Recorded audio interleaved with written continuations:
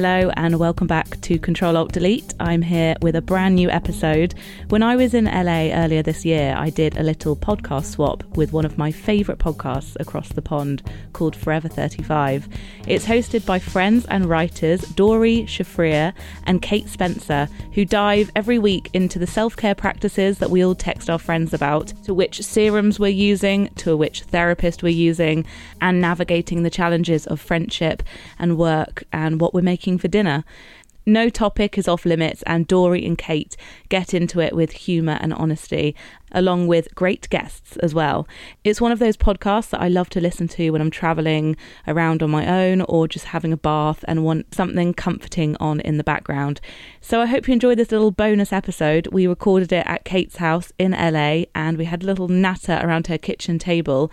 And if you want more, I also appeared on their podcast too. So check out my episode on the Forever 35 podcast. We discussed everything from making a podcast into a business, to solo travel, to mental health practices when working alone and being self-employed.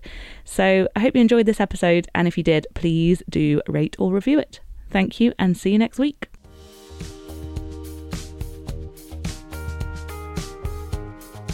So I'm very excited for a very special edition of Control Alt Delete. I'm sat here in Los Angeles, one of my favourite places, and I'm with my favourite podcast from over the pond, Forever 35. Over the pond. With Dori and Kate. Do people say that in the UK? Do they say over the pond? Across the pond? Across the pond, I think, yeah. I feel like, Dori, you use that a lot. Across the pond? Yeah. It's a good abbreviation. It's so nice meeting you both. And I feel like our podcasts have a lot in common. Maybe just the vibe or the fact that we're both making it work in that industry, and we've created a show that has like kept going. I wondered how it all began for you guys, because I don't know when you started it. What year did you start it? Almost exactly 2 years ago. So January 2018 is when we launched. We had started kind of pre-production on it a few months ahead of that.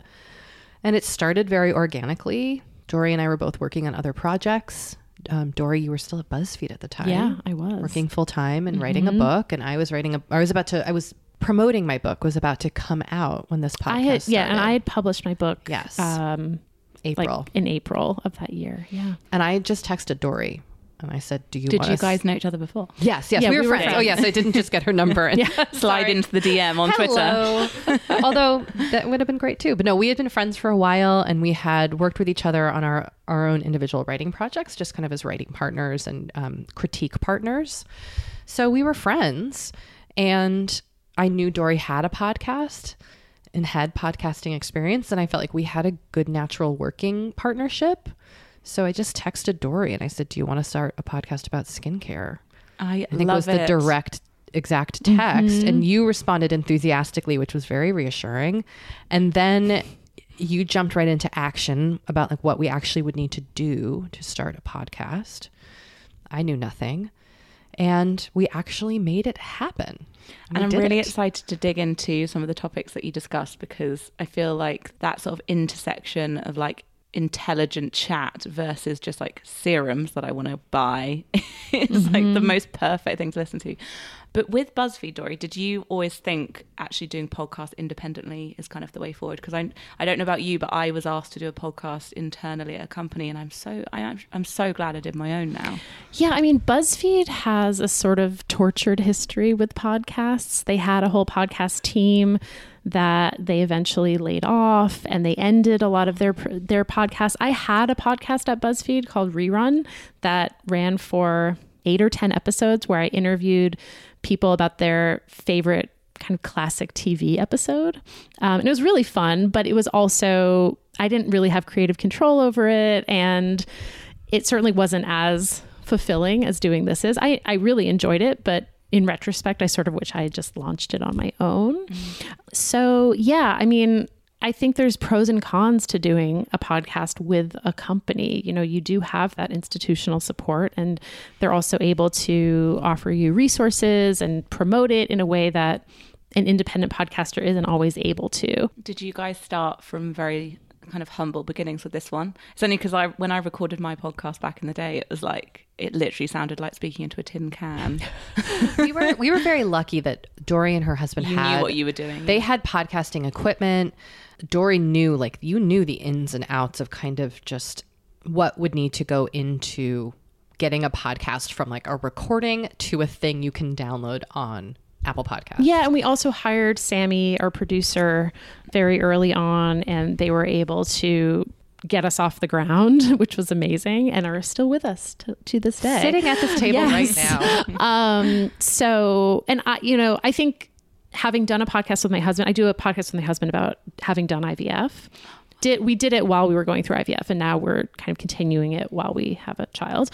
I knew a lot about podcasting, but I also kind of knew what I didn't know. And I was like, I don't have time to learn how to like edit a podcast and do engineering stuff. And so I knew we would need to hire someone to do that. And you knew like who to ask, who connected us to Sammy. Yes. I don't know if I would have known even where to begin. Yeah. So I think if I hadn't had both the experience doing the podcast at BuzzFeed, which is a very different experience, and then doing the podcast on my own with my husband, it would have been much harder to just start from scratch. Yeah. And with the topic, because I really find it very therapeutic listening to people talk about skincare. I've come to skincare quite late in my life. I used to be that person that just like rubbed some Dove soap on my face and I was like, why am I dry? But now I actually spend a lot of money on my face now, which I used to feel bad about, but then I was like, no, I'm allowed to like moisturize my own face and do that how I want. But have you guys always been into that, and how come you wanted to talk about that specifically in amongst the chat? I don't think we've always been into it per se. I mean, I think when we started the podcast, I still didn't wash my face at night. I would just go to sleep in my makeup because I felt angry that I needed to wash my face. But, I think both of us were finding just the little self-care practices that we had already established in our lives or were establishing to be a kind of relief and respite from professional lives, our personal lives, the kind of cultural and political climate, all things. It was just like that 5-minute moment of like washing your face, splashing water on your face, putting a little toner on. It slows you down and can be very calming and meditative. And also, it's fun to swap recommendations with friends. I mean, that's really our text chains. We're all just like chit-chatting about creams and like where we wanted to buy linen pants. And so it kind of felt organic to just bring it to a larger audience. It's so true, because I find that there are two ways that I unwind. One is like physically, I can't touch my phone. So a massage for an hour, or being in the cinema for an hour, because both those, you can't touch your phone. But then also, like you said, like a face mask on and you can't really move and you just have to sit there. And it's like almost making myself switch off. Yeah. Anything that forces me to not be on my phone. I recently got into puzzles. As did Kate. And, I just put my phone somewhere else and I'm able to be just totally kind of consumed by this very analog, old school thing. And that's been really calming for me. Have you had any kind of interesting, I know you get callers into the podcast and you have people listening and sharing things. I've got to admit, in the past, I've always felt like, oh, maybe I shouldn't be spending this long getting ready in the morning. I don't know why, but I was like, maybe if I'd be a better feminist if I just went out the door with like no makeup on or something. Maybe that was early noughties where we were all confused about what we were supposed to be doing. Now we just do what we want, obviously. But have you had any nice stories connecting with like the true importance of self-care and doing some sort of skin routine? Because I had a friend who was in hospital recently and she was like, only then really did I understand that someone coming in and like painting my nails, or a friend coming in and dropping off my moisturizer, like it goes way beyond just putting something on your face. Like it makes us feel ourselves. Well, we recently got a really touching email from a listener whose father is very ill, and kind of recently he has started taking baths and he finds that very calming. And so for Christmas, she got him kind of a bath like self-care kit. And this is a guy who she said is like very unemotional, like not macho exactly, but doesn't express his emotions, was never into self-care at all. But now I guess because he's sick, he's kind of taking on these practices.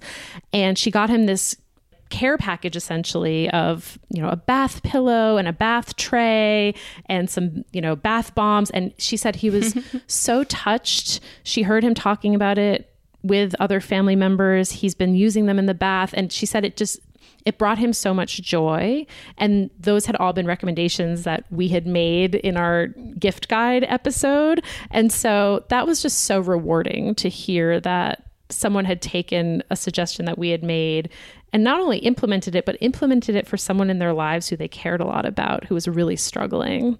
So that was really meaningful. We also hear from a lot of people who say, like, I never made time for myself in whatever way that means to them. It could be washing your face. It could be going for a walk. It could be like sitting down to open your bills and figure out how to pay them and look at your like, I think our audience is predominantly women. I think women especially don't often feel comfortable making time for themselves and putting themselves first. And in whatever way that means, it doesn't just mean like giving yourself a nice oil, you know, even though that's I really promote that. Yeah.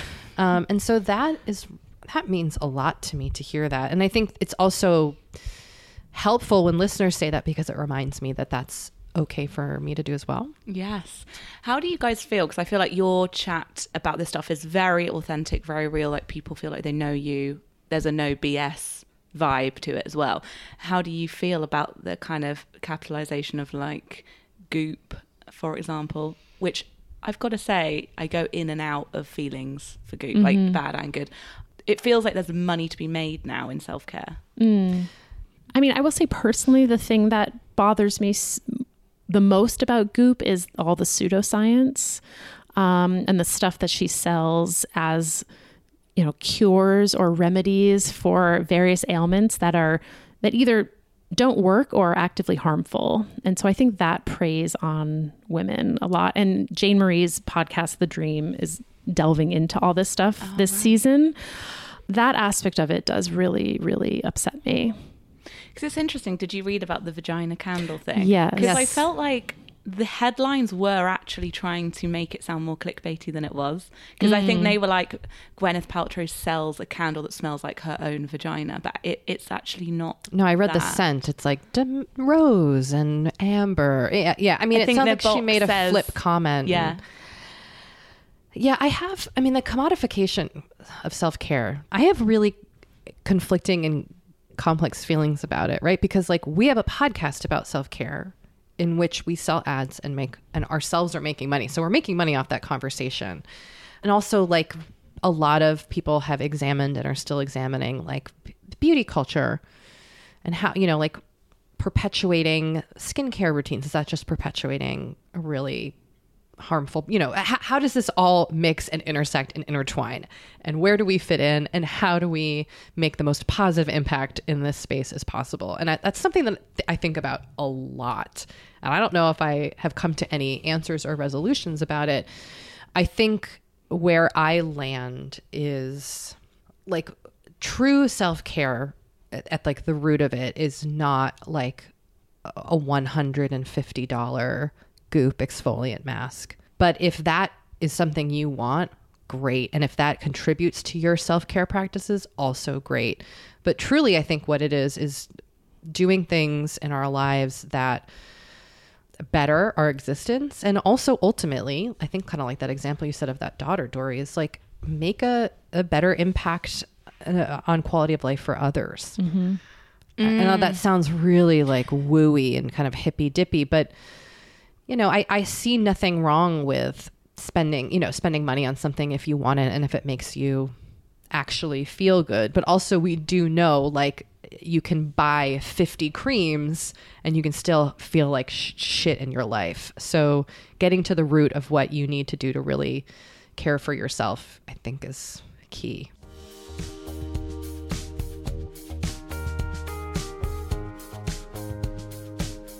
It's really interesting because with the whole like conversation about women just spending more money on things, like sometimes I really wish we would get like reimbursed at the end of every financial year with like all of the like extra bit of the pink tax, whatever it's called, where all my razors are more expensive, all my creams are more expensive. But then my sort of thinking is like, well, actually, instead of me buying less creams, maybe my boyfriend should buy more creams. From women, from an equality independent standpoint. companies. Yeah. Yeah. I mean, you know, this podcast that Dory and I do has for me anyway, allowed me to reflect on some practices of my life and if they're useful or not. I now spend way less time shaving and feeling self-conscious of my body hair because of discussions I've had on this podcast and also discussions I've had with my daughters. So I shower less. Yeah. So like, I mean,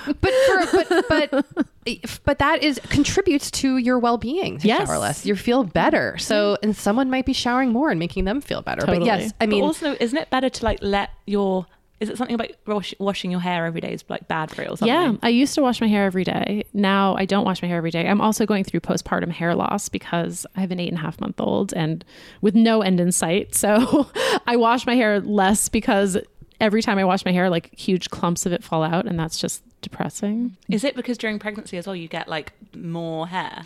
So during pregnancy, your hair basically doesn't fall out. So normal people's hair, the hair, it's a 3-month cycle. So your hair falls out and then it regrows and you're sort of continually losing and growing hair. When you're pregnant, you continue to grow hair, but you're not losing the hair. So then Wow, do you just have like big hair? Yes, I had like the most luscious hair. And for someone who always had thin hair, I was like, oh my gosh, this is what it would be like to have thicker hair. It was never thick, but it was like thicker. And then about 3.5 months postpartum, your hair starts falling out. And that is grim. It's so unfair that it's like joking. Yeah. Oh, totally. Just kidding, your hair. Totally. And supposedly, like, this is just your hair kind of like rebalancing. Like, this is the hair that would have been falling out the whole time. It's just on an accelerated timetable. I don't know if I believe that. And I'm like ready for it to be over. But I really like that reflection of what you just said of it's kind of just an individual thing, isn't it? And that's why I like podcasts and listening to people, what other people do, and then you like pick out little bits that you want to try. Could we talk a little bit about social media? Because you guys, through the podcast and your other work, you've got such engaged followers, like on your Instagram. But I don't know which one of you said it on a recent podcast, but has someone given up Twitter?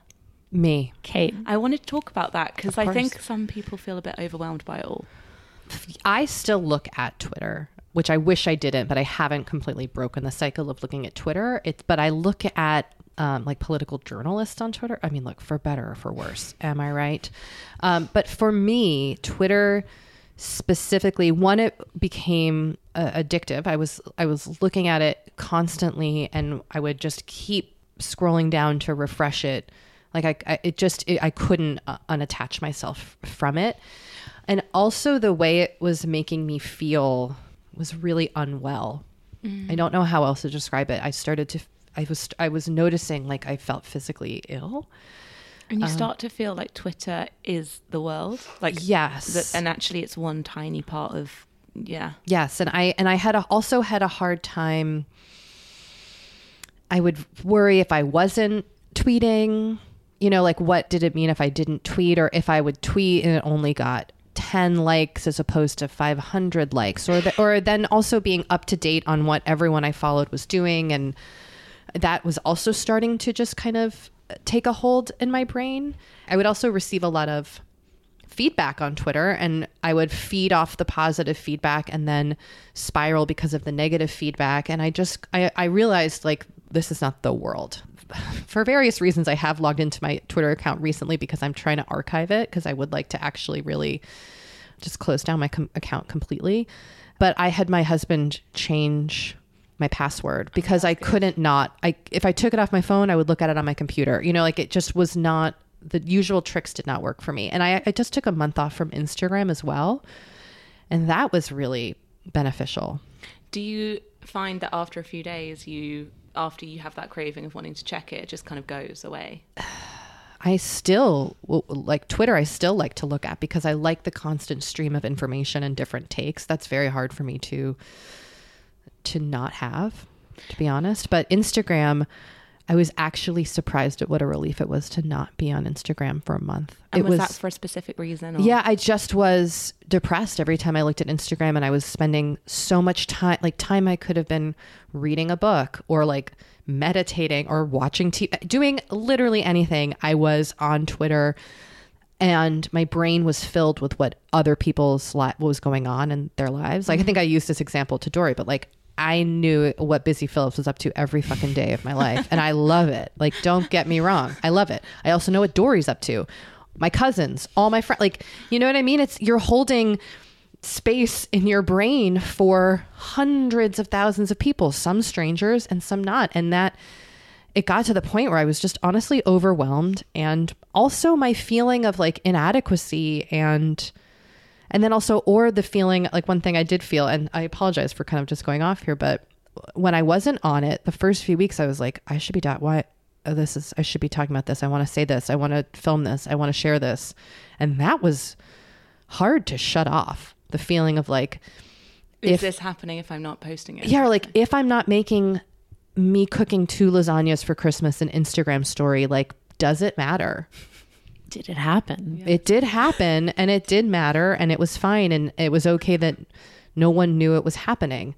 It's just, social media has been such a wonderful part of my life, but also not great. And I don't know how to find a balance yet. So I have to kind of do these little experiments. Yeah. Because how have you found it, Dory, with, having a baby? And because I've heard stories of how comforting it can be to actually dip back into the like adult world if you're alone at home breastfeeding or something. But then on the flip side, do you want to be on your phone when you, like, is there a weird guilt thing of that? I mean, this is something that I was actually just thinking about this earlier today, that I do feel like I feel torn, because on the one hand, I do want to encourage my son to play independently. I don't want him to feel like I need to be entertaining him all the time.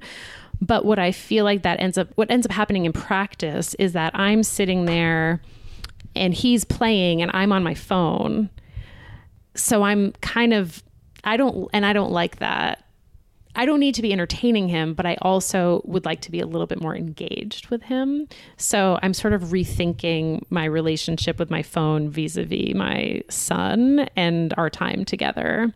It's interesting, isn't it? Because I wonder if back in the 90s or whatever, there were other things that our parents were distracted by, and then I would be like glued to the television. And totally, it's like this isn't necessarily a new thing, and it's not like back in the day parents were like more engaged or less engaged, or right. And like my mom was on the phone, on the talking on the phone a lot. Like our parents used to talk on the phone to their friends, and talk on the phone. And I also want to give myself a little bit of a break when I am taking care of my son. Like this weekend, for example, he's been sick. He was really cranky all weekend. It was exhausting. And sometimes I was just like, you know what? I just need a break to like look at my phone. But I think I do need to kind of establish some boundaries. And it's funny, isn't it? Like the association with the phone, because it could be that you're like doing a weekly shop, or you're booking your child an appointment, or it's like sometimes the phone isn't bad. No. And we also, sometimes someone needs to get in touch with me. And sometimes I'm like doing work for the podcast and I have to be watching him, and that's just the way it is. And it happens to be on my phone because that feels less intrusive than like bringing my computer into his play area.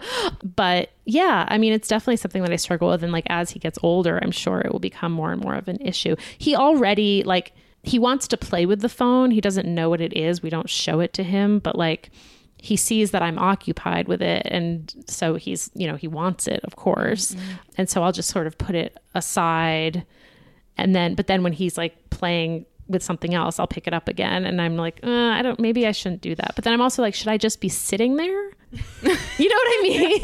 Like, what should I be doing? I don't know. That's the thing, is like, we don't have many people to ask for advice who are like a lot older than us either. Because there's like a generational gap there between, you can't ask your own mum necessarily, or dad or whatever.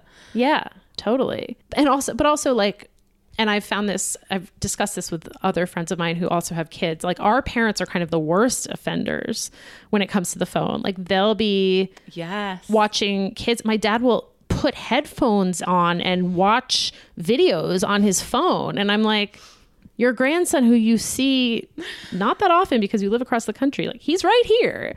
Do you need to be watching whatever the hell it is you're watching on your phone right now. My dad's got these new hearing aids, and it's basically like he's got AirPods in, but obviously they're hearing aids.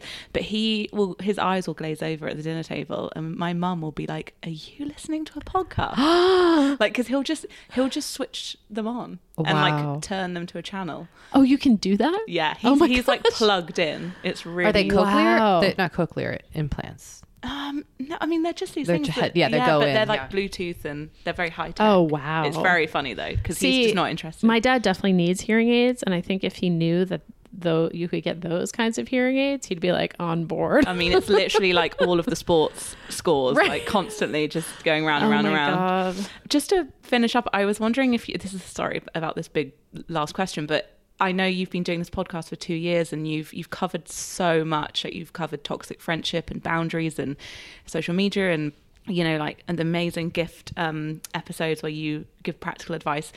Is there anything, like one thing that if tomorrow you had to go to a desert island and like take away like one bit of advice or conversation, what would it be? Just one takeaway. I mean, wear sunscreen on the desert island. Yeah, my biggest takeaway from doing this, bring a big SPF. SPF, a big protective hat, drink a lot of water. That's what I would do. I would hydrate and sunscreen on the island. I mean, I think you're thinking of more like concrete life advice. Meaning of life through the podcast. No, just anything that you think about a lot since doing the podcast and having that conversation with someone. I mean, like, I think a lot about human relationships and the importance of good relationships, friendships, relationships with family or partners, whatever, children, whatever that may be. I feel like that so many great self-care can come out of great relationships, but also bad relationships can hurt the way we care for ourselves so deeply. I don't know, Dory, do you think that? No, I was going to say something sort of along the same lines, which is I feel like I've thought a lot more. I've become much more conscious of showing up for people and being there for people. And I feel like I've also, especially this last year or so, I've been thinking so much more about empathy. And I feel like this podcast has helped me become a more empathic person and to understand what that really means and to be an empathic friend. So I think that would be my big takeaway. I really, really love that. And that we're ending on that, because I think sometimes for some reason we can associate self-care with like cancelling on people when it's the opposite. Yes, totally. And I think that has its moment and its necessity, but also you're right. So much of it is showing up. Yep. Yeah. Oh, thank you so much. Thank you, was super, Emma. super fun. Thank you. We've done a little bit of a pod swap, so go and check out Forever 35, subscribe to everything. Just relax and have some self-care listening to it, because it's so relaxing. That is so to. Thank you I so love much. it. It's amazing. So thank you. And Thank you. I'll be back. Yay. Bye.